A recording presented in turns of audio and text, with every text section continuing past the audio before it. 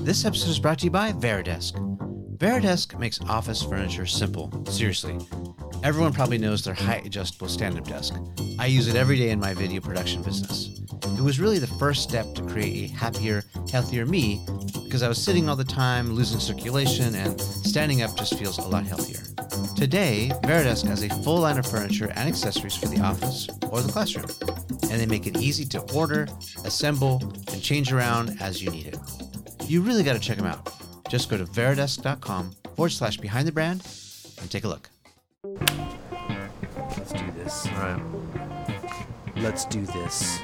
Say who you are. I'm Rob, and you're watching Behind the Brand, something that's compelling and interesting. Okay, great. Look right into camera. All right. Let's do it twice for safety, yeah? All right. I'm Rob Corddry, and you're watching Behind the Brand. Watch this one, though. This is going to be a good one. I'm Rob Corddry, and you are in front of Behind the Brand. I know what I did. I like it. Behind the Brand features the people who are making things happen. Get the insight to grow your biz from experts who've done it. Get behind the brand.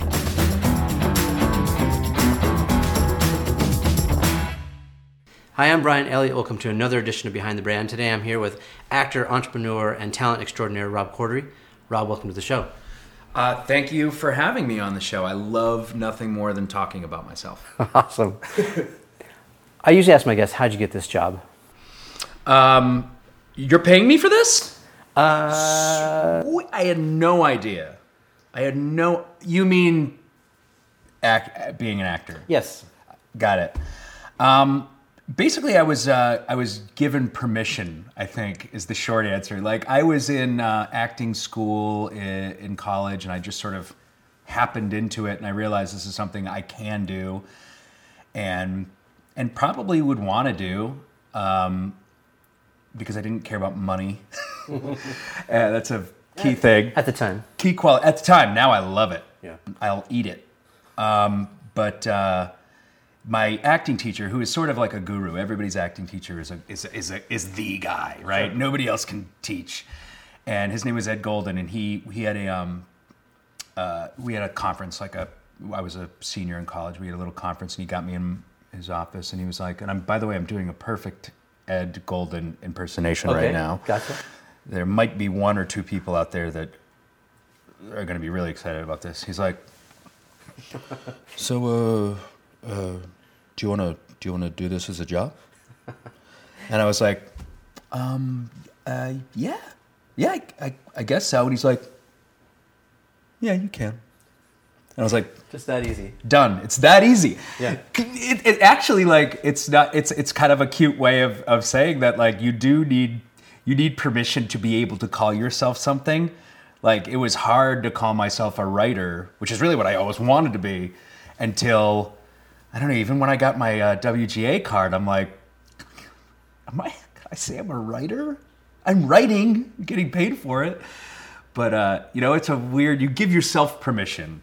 Yeah. Did you get a lot of good feedback from your family? Like, were they very encouraging? Or were they like, get a real job, Rob, and Yeah, no. you'll never make it? No, they were very encouraging. They were not discouraging. Yeah. My dad, I wanted to be an artist. I wanted to draw when I was a young kid. That was my version of a fireman. And my dad said, well, you could be a commercial artist. Yeah.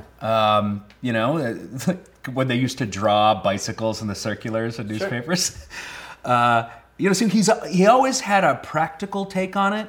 Yeah. But with acting, he's like, there's no real practical reason to do it. There's nothing.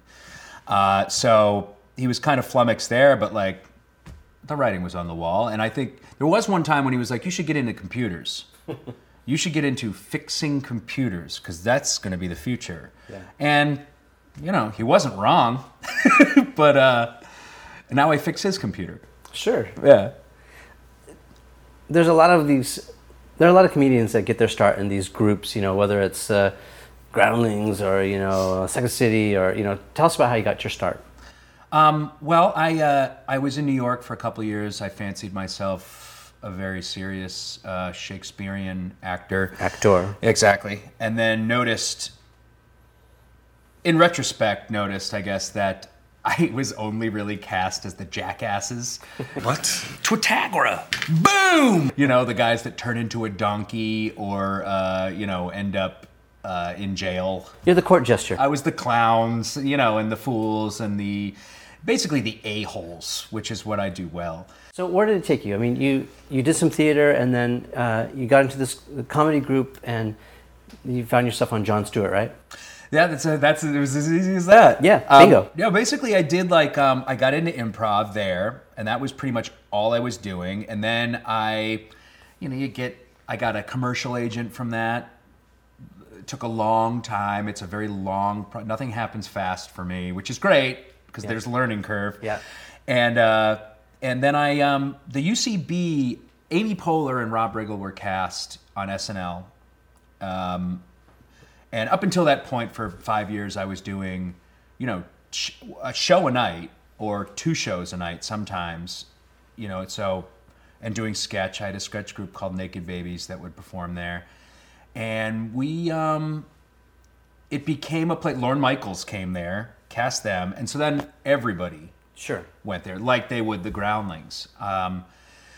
And then it sort of snowballed, a couple people got cast on Mad TV, and then Ed Helms and I were cast on The Daily Show. So it became like a farm club. They started cherry picking talent. Right. And now, I mean, I don't know, people poo-poo it, but it is now definitely a place where funny actors will go because it's a ticket. Yeah. It's a launching pad. And it really is. I mean, now it's much more competitive. Sure. There was 10 of us trying to get on a improv group of 8. So it wasn't that hard. Now there's thousands. Sure. And it's really competitive. I'm glad I'm not in it trying to do that now. But that's your character. So how do you, is it something you get cast for, or is it something that you just gravitate to or you relate with? Or why are you always the guy that ends up getting beat up, the short end of the stick? Mm-hmm. How does it happen? Well, because I think the one thing I don't have to try hard at, the thing that's seemingly innate with me, and it's not something I have a formula for, it's that I can play creepy and I can play asshole, but I'm accessible. That's what my manager says. You're creepy but accessible. And it's true. I think Lou, my character in Hot Tub Time Machine, is probably the embodiment of that, because he's the worst. You would never have him as your friend. Yeah. And yet he's likable, and and it's not something, it's luck. That's my gift, being a jerk. How does that translate? So, we've talked to a lot of different actors on the show. How is that different then from your, outside of your personal life? Where do you go to find, that character? How do you develop these personalities? It depends. Because I'll a lot of people don't like the idea of being typecast or whatever, and I'm not worried about it at all. I will play different shades of this person for as long as they cast me. I don't care. Yeah. I'm perfectly happy being the best friend, the wise-ass best friend, because he only works 3 days a week.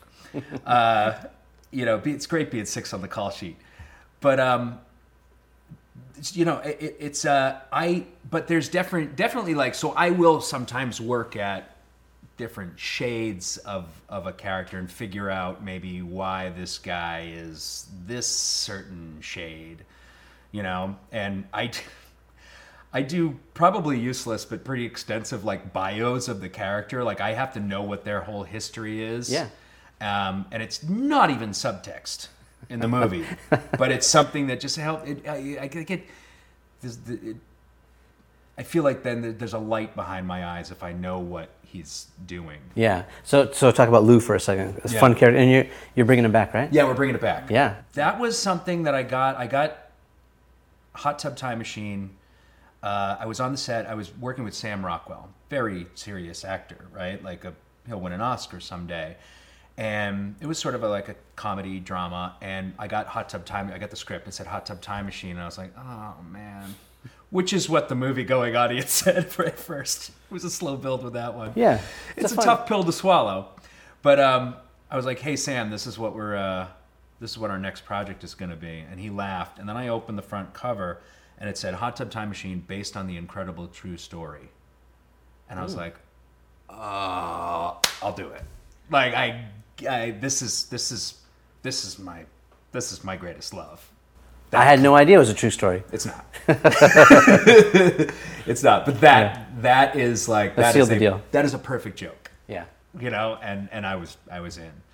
And that's one of those projects where I think, you know, collaboration and working with people you love is one of the most important things, and it's been the most valuable to me. Yeah. Where I found the most success. And Hot Tub is one of those really kind of lucky, magical experiences, if I may, where you meet your fellow actors for the first time, and it's like you've been collaborating forever. So Yeah, that you just chilled. That doesn't happen. You know what I mean? But we are, we would have been at a great sketch group back in like the early 90s, although Clark Duke would have been probably like 10, which would be our hook. Yeah, that is a good. It's a hook. It's something. Do you have a musical background? Because you know you play the is it Motley Crue? Yeah. You a big Motley Crue guy? Yeah. Oh yeah. That's a shade of Rob. In that like they pitched, that was a reshoot. They pitched that Motley Crue ending to the movie, but they wanted to do David Lee Roth. They had a connection where they thought they could get the song or something, and I was like, first of all, the high kicks aren't going to happen with these hammies. But if you really want this to be good, I've been playing Home Sweet Home on my air piano in my bedroom throughout my entire childhood. So you might want to go in that direction. Yeah. It's just something you know. And we recreated the Home Sweet Home video, which was one of the most fun days I've ever had in my life. That's awesome. Like, do you have a music background? Like, were you in a garage band, or you sing, or no. What else are you good at, Rob? What am I good at? Yeah. I'm good at fantasy football. Really? First place. You kidding me? This guy. No, I'm just obsessed with fantasy football right now. I'm good at. No,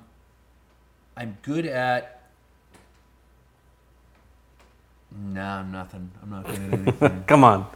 I think my strongest talents are what I've turned into a living. Yeah. Do you mean like what do I do for fun?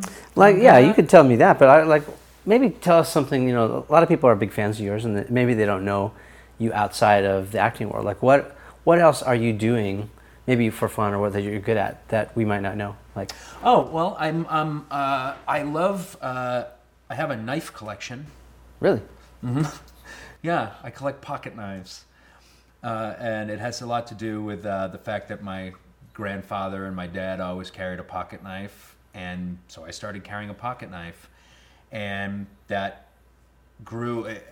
So I had a fascination with that when I was a kid, and then that sort of evolved into I was a Boy Scout growing up. I was an Eagle Scout, and so I've always been pretty good at I don't even know what you'd call it. I'm not an outdoorsman per se, but you drop me in the woods. Survivalist. I'll do okay. You're a survivalist. I'm not a survivalist. I have an earthquake kit that will turn into a toilet, though. So that's the extent that I am a survivalist. One of the benefits of being a man is that the world is your toilet. Right? For the record. Let's go back to Jon Stewart for a second. So you interviewed a lot of people. How did you prepare for those? I mean, those are hilarious. Exhaustively. Was it all like pre-programmed, pre-scripted, or was it all unscripted? It was unscripted, but we went in there with an idea of what we wanted to come out with. And the person you're interviewing, are they in on the joke, or they have no idea? Never, ever, ever. Because that's how you shoot it, but that's not always how it is. They're never in on the joke, and they think they know the joke. And you dropping bombs, and they're just dropping bombs, and you've got to be. You learn where and when to drop the bombs. Yeah. And it's easier. It was easier for me because we only had one camera on those shoots. And that's why people used to ask, like, you guys edit those to make them answering this way, right? Which we didn't. We edited it. It seemed choppy because there was one camera. So we would have this camera right here, right, on you, and I would ask you questions. Then we'd flip it over there, and then I would just re-ask the questions. Gotcha. That's all. Just re-ask the questions that I had asked and improvised. But that's when it starts to set in, because I might change my tone or something with a few questions, and then they hear the tone and they realize, like, oh, what did I do? I just stepped in my own trap. Yeah, and it's fun if they're despicable people often. Do you have any memorable interviews, someone that stood out? Yeah, there's two that were really good. One was a doctor. We just needed just for story's sake, we needed an expert to talk about working with children's charities. And this was a doctor that worked with children's charities. But our take on the whole story was that these people are doing it just for the star cred, like they just, because they're celebrity hounds, and which is, I thought, a preposterous notion. So we get to this doctor's office, and there's pictures of him with celebrities up all over the place, and he's this slick guy. And I knew right then, as we were setting up, this isn't going to work. Yeah. And sure enough, like 3 questions in, he was like, "Get out of my office." Kicked you out. Yeah. And it wouldn't have worked anyway for the joke, because he was really that. We wanted him to be contrary. And then there was another guy who, he just biting off a little bit more than he could chew. I was proving that voting was not only bad for you, it could kill you. Vote and Die, it was called. And we tested a voting machine in New York and had it tested. We brought it to a doctor who had written a book called Germs. And he was just the best interview subject, because it was almost like he had prepared sound bites, but he didn't. I said, like, how much feces did you find on the voting handle? And he would answer me, and he said, we are literally, as a species, bathing in human feces. He even rhymed it. Jeez. And we were like, like, you have to pinch yourself a little bit. Yeah. And then after a while, because we were just there forever, because he was gold. Yeah. And he was like, "Get out of my office. You guys gotta leave. What have I done?" So John would like send you out then on these little excursions. You'd come back with the treasure, and then how quickly does it go up on the show? It depends. I mean, we never ended up with the story we went out to get, which was part of the fun. It was all a discovery. Yeah. And that was the most fun to me, is like figuring out, oh, wait, no, this is the thing, and then hammering that with questions. Yeah. They were just always so good. It was fun. It was fun. It was exhausting. It was a lot of work, and it was really hard and intimidating. But and there was a lot of travel, and it was at times brutal. But then you'd come back, and John is like, he's who he is for a reason. Like, he's very smart, and he's very specific about tone and about even the crafting of a joke, which is what makes that show so good. Yeah, his delivery is great. And that on top of it is just, he's so approachable, and he's like your buddy, But not anymore after you're off the show, yeah. Not after I left the show. But it was, those were sometimes grueling. If he didn't like it for whatever reason, we would have to just create something completely different with these scraps that we had, and that happened a lot. Yeah, green screen or whatever. Yeah. Or just going out and running down the street and getting a shot that'll glue this together. It was real run and gun, frontline type of work. It was pretty intense. And I was so scared to do those interviews because I had no idea. And watching Colbert and Carell do it, it was like, they're geniuses. I can't do that. Yeah, but I mean, I'd be afraid to get punched in the face. Like, you're like asking some very difficult questions, and you're just getting up in there. I know. Sometimes I'm just almost amazed. Like, this has got to be scripted. Like, there's just no way these people would set themselves up like this. It's just, everybody wants to be on the TV. Yeah, basically. I guess so. And everybody thinks that Jon Stewart, because he's everybody's friend, is going to be on their side. Gotcha. You know what I mean? Gotcha. Because everybody relates to him. And then when they realize they're not, sometimes they panic. Never physically, thank God. But I spent the first 3 weeks of my time at The Daily Show, because I didn't really get any work on The Daily Show for the first 3 weeks. I just sat there watching raw footage, of Carell and Colbert doing it. And I got comfortable with the way, like, it happens behind the scenes, before the takes, how they would do it, how they would interact with the person, because you got to be approachable. Yeah. So you went to school on there. Yeah. Yeah. Yeah. Yeah. I wish I was smart enough to just figure something out, but I really, I unfortunately have to study a lot. So what you're saying is you rode the coattails of people. No. Yes. No, that is exactly what I'm saying. People would come to me, like my brother or Jason Jones, when they first got on the show, and they'd say, like, how did you choose your character? How did you settle on a character? And I was like, don't worry about character. Copy Colbert until you find your thing. Yeah, that's good advice. It's solid advice. Yeah. It works.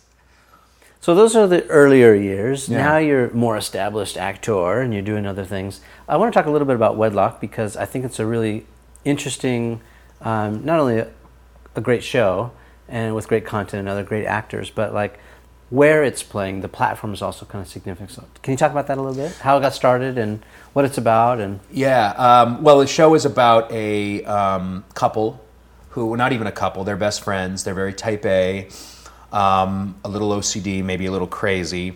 This is Fiona. This is Dave. We are not currently in a romantic relationship. We would like to fall in love. We would like to get married. And we just need your help doing it. I do couples counseling. Oh yeah, we know. Who have always been told that they are perfect for each other and should get married, but they have no spark whatsoever, and they might even be gay. Schedule another one. You guys scheduled your first kiss? They think they can organize and reason their way into a relationship. Maybe they can. Hey, I was thinking of coming over there and engaging in some sexual activity with you if you're cool with that. Oh, okay, let's... Are you really gonna use the voice, really? Yeah, but you don't know this couple. They're intense. We had our session, this is the end of the session, and we're not making up another one. It's too damn expensive. They make the exact same sound when they orgasm. Where is Dr. J? He's on a boat, a ship. He's on a cruise. Marriage is awesome. You gotta go into the mind of insanity, then push him to the brink of madness.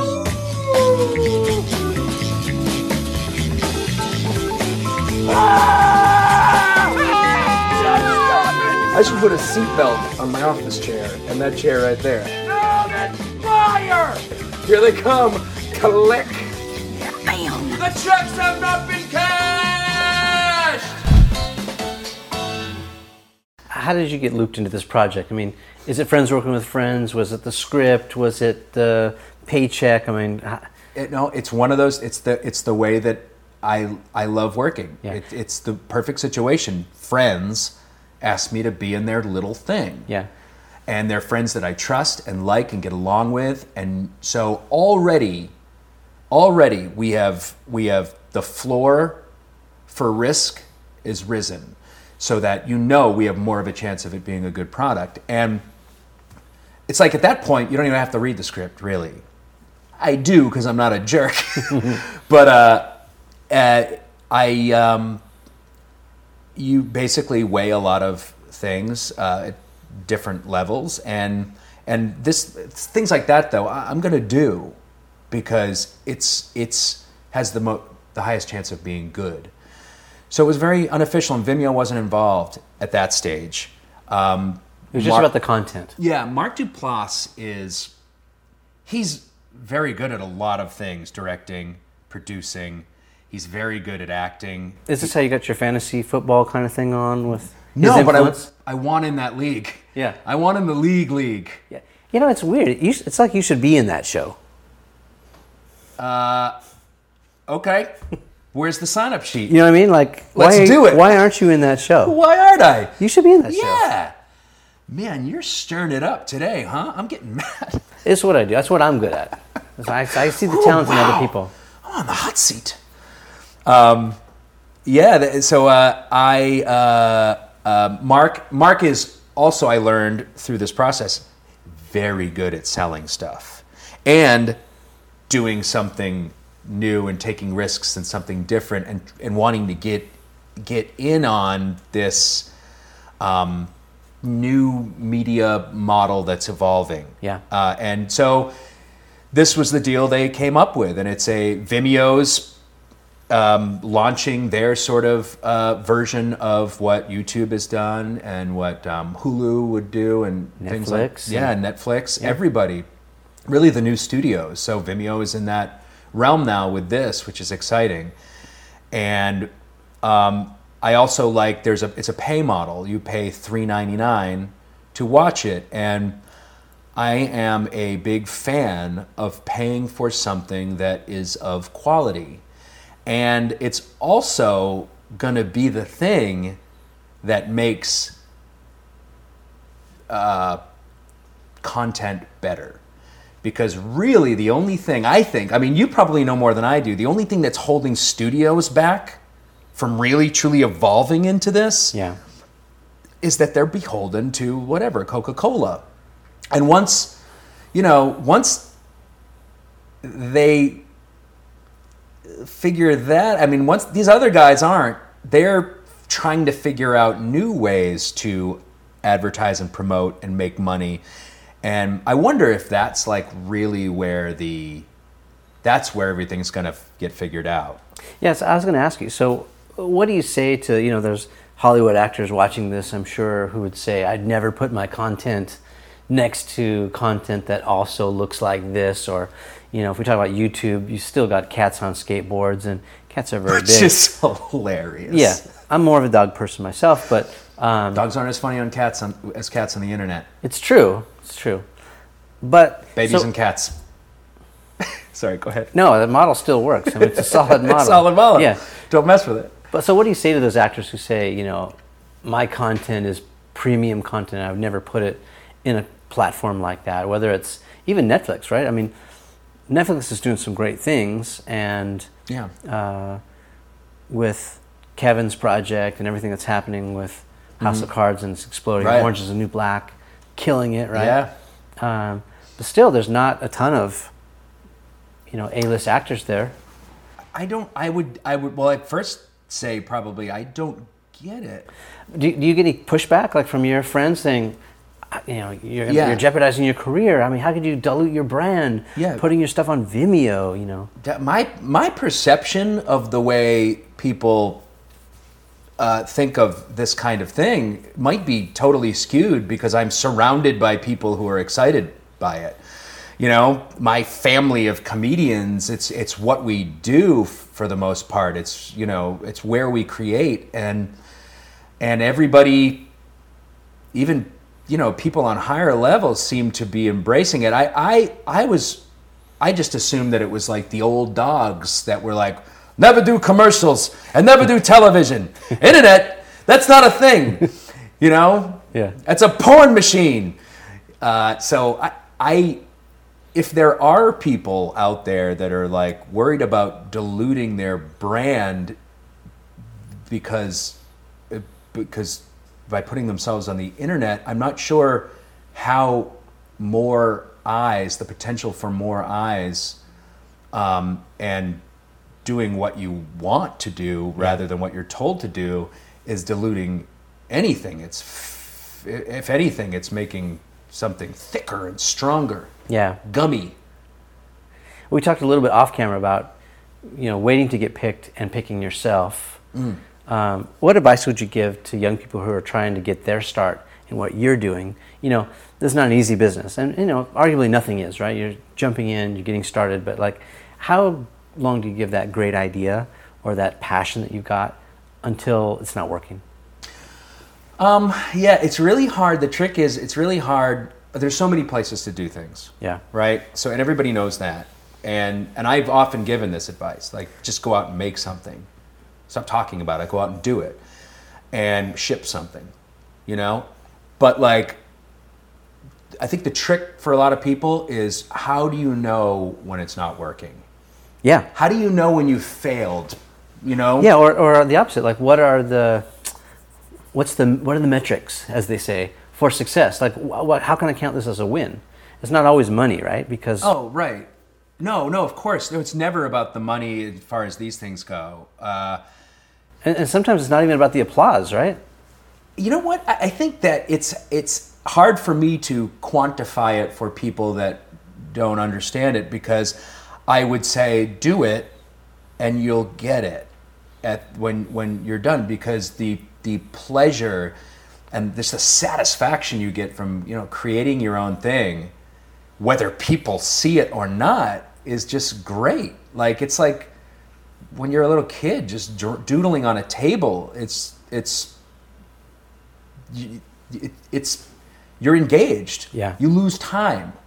And that's what it's like when you are working so hard on something that is all yours, or it's all you and your friends, because you look up at the clock and 12 hours have passed and it doesn't feel like that. Like, that's happiness. That's happiness, Yeah. Yeah. I think a lot of people get stuck. They get stuck in the fear, the fear of failure, or what other people might think, the shame tactics. Yeah. How dare you try out for that role? You've never done that role before.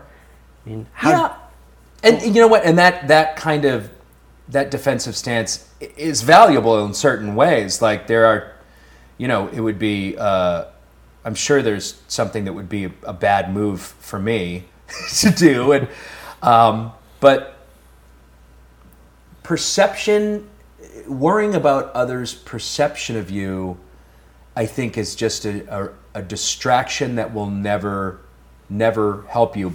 Also, I'd say to get rid of that distraction, you might want to try and tackle the distraction that is people worrying about how people feel about the product in the end. Yeah, talk about how you deal with that, because I'm sure there's a lot of, you create it and then you've got to answer to. Well, as far as as far as the public goes, like or critics or something like that, like, I have no problem reading a review.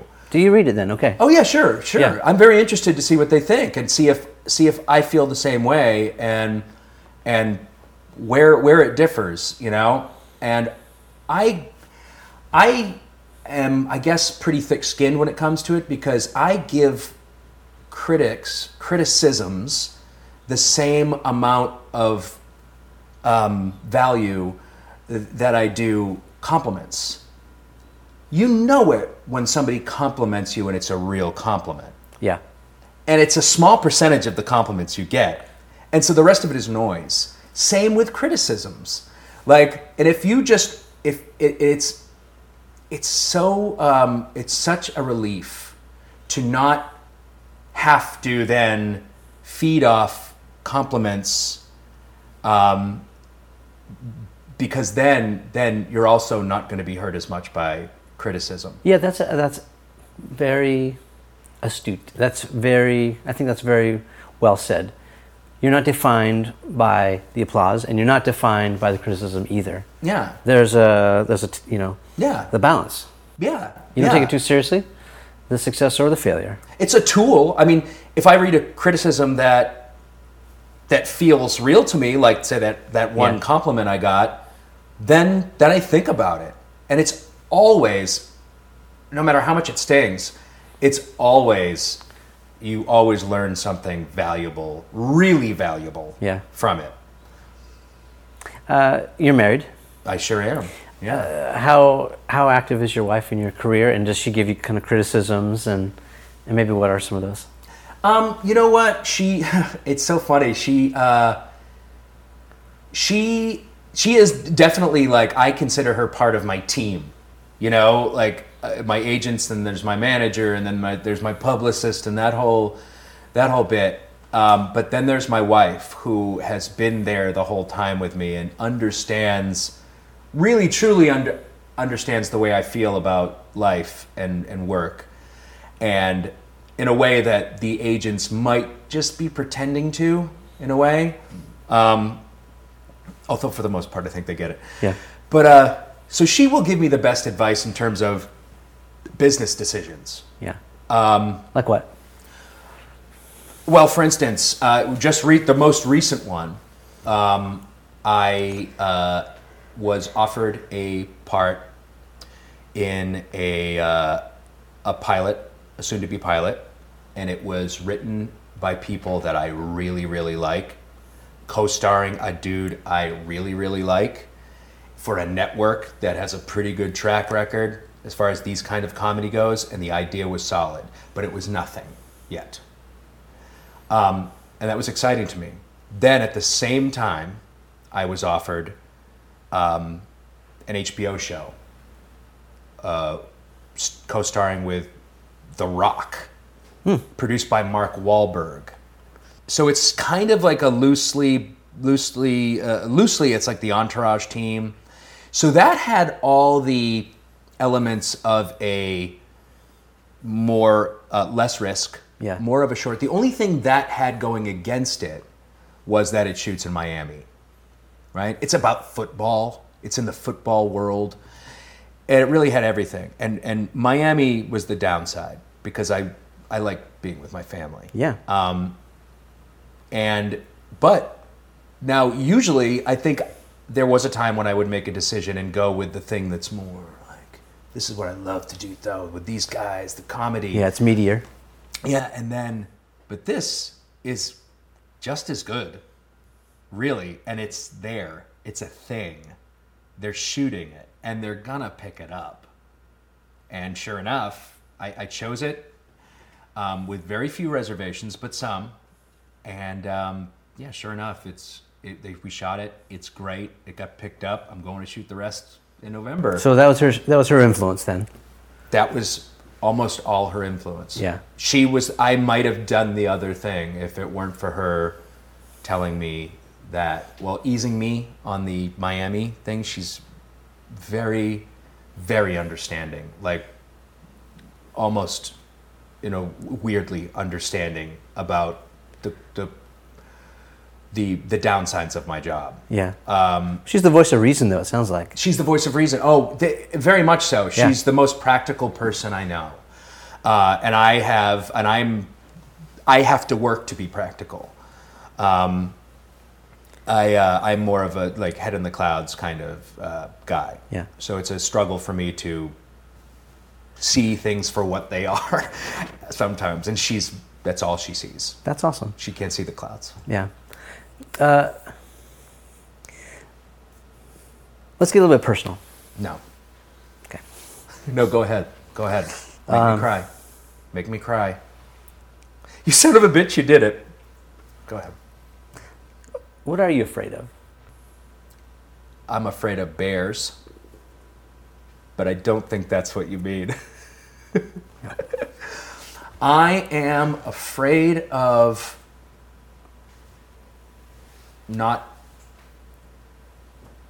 I'm afraid mostly of not getting it anymore.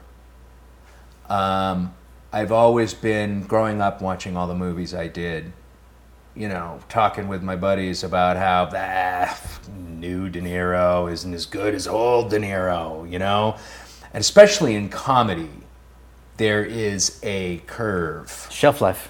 Yes. Yeah.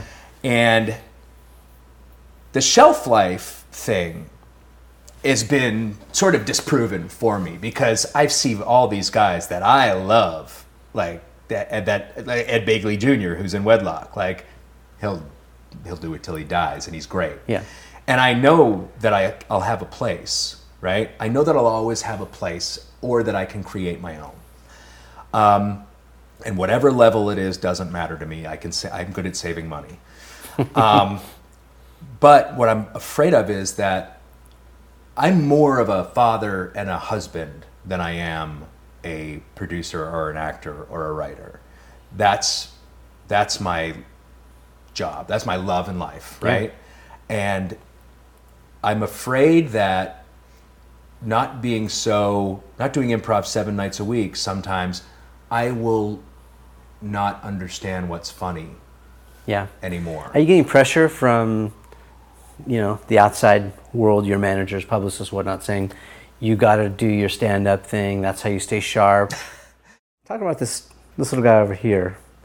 This. What are you talking about? I don't even know what you're talking about right now. This is the Emmy in the way of what you're talking about? This is just where we keep our china, mostly some books there. Am I still holding this? That must seem like I just found myself holding it. There's fingerprints on this. Who's been touching the Emmy? Silence. Silence equals guilt. It wasn't us. How important is that to you? Well, it's obviously important enough to basically showcase in the room people enter when they walk into my house. I don't really get those guys that keep them in bubble wrap in their closets because it's really just a it was a gesture, I feel like, from the industry, from show business, and less about me than it is about blessing this new way of doing things. Doesn't it feel like some form of validation, though, for all that hard work? Oh, well, yeah. I mean, it feels great. I'm not going to lie and say it's like, doesn't mean anything to me personally. Definitely. I mean, I can't say it better than that. It opens doors too, right? I mean, I don't know. I don't know if it has. I don't know if people know about it. I should probably be better at getting it, out there where people can see it. I don't know how I would do that though. I got 2 other ones in the office. We can probably fix that in editing. Not to brag. Yeah, you're gonna paint this out. Yeah. I mean, do you ever find yourself talk to me a little bit about holding a grudge? Like, do you hold grudges, and how do you feel about now how it is with your success, and you've got the Emmy, and you're doing these projects, and the way it used to be? I mean, is there anyone that you kind of feel like, man, you should have recognized my talent back then? And that's funny. When you're first starting out being an actor, you're like, I'm the best. I'm gonna be the best. People are gonna know it, and then they'll get it. Like I didn't even have a concrete idea of who they is. The guy in high school that I got into a fight with once, like I don't know, but then when you actually attain some success in this business, at least my experience has been, there's no satisfaction in that. I can't look back and say, oh, that person. If anything, it's awkward. It's awkward going home. Because it comes back around, or why is it awkward? Oh, because my buddies who I just like hanging out with and watching football or something. I'm afraid. I didn't necessarily feel anything from them, but I'm afraid like I don't want to be perceived as difficult. However they or different, really. Yeah. Different, but they mostly luckily they just like talking about what it is. Like, what do you do? What's the web? There were some guys from high school. I went back to a high school reunion. These are guys I was kind of friendly with. And the Daily Show, I was on the Daily Show at the time. And there was actually a Daily Show little poster when you walked in. They had a little cardboard stand-up of all the cast. And I was like, guys, you gotta take that down. And they were like, no way, it's so great. And I was like... So they were proud of you? Thank you. Yeah. But also, not only is it embarrassing, but it's on the same table with the pictures of all the kids that died from our class. Oh, jeez. Just put it away. And then there were a couple guys that I ran into, and I was like, hey, guys, what's going on? And they are sitting there with beers, and they go, nothing. And I was like, oh, no. And they're like, what are you guys up to? What are you doing? How's life? And they're like, nothing, just drinking. I was like, great talking to you guys. later. So not super happy for your success. Just weird reactions to it. I mean, Yeah. you know, most people I think are just confused and intrigued by it or curious. Like, Yeah. oh, you're pretty much the same dude that, you know, would light his parts on fire.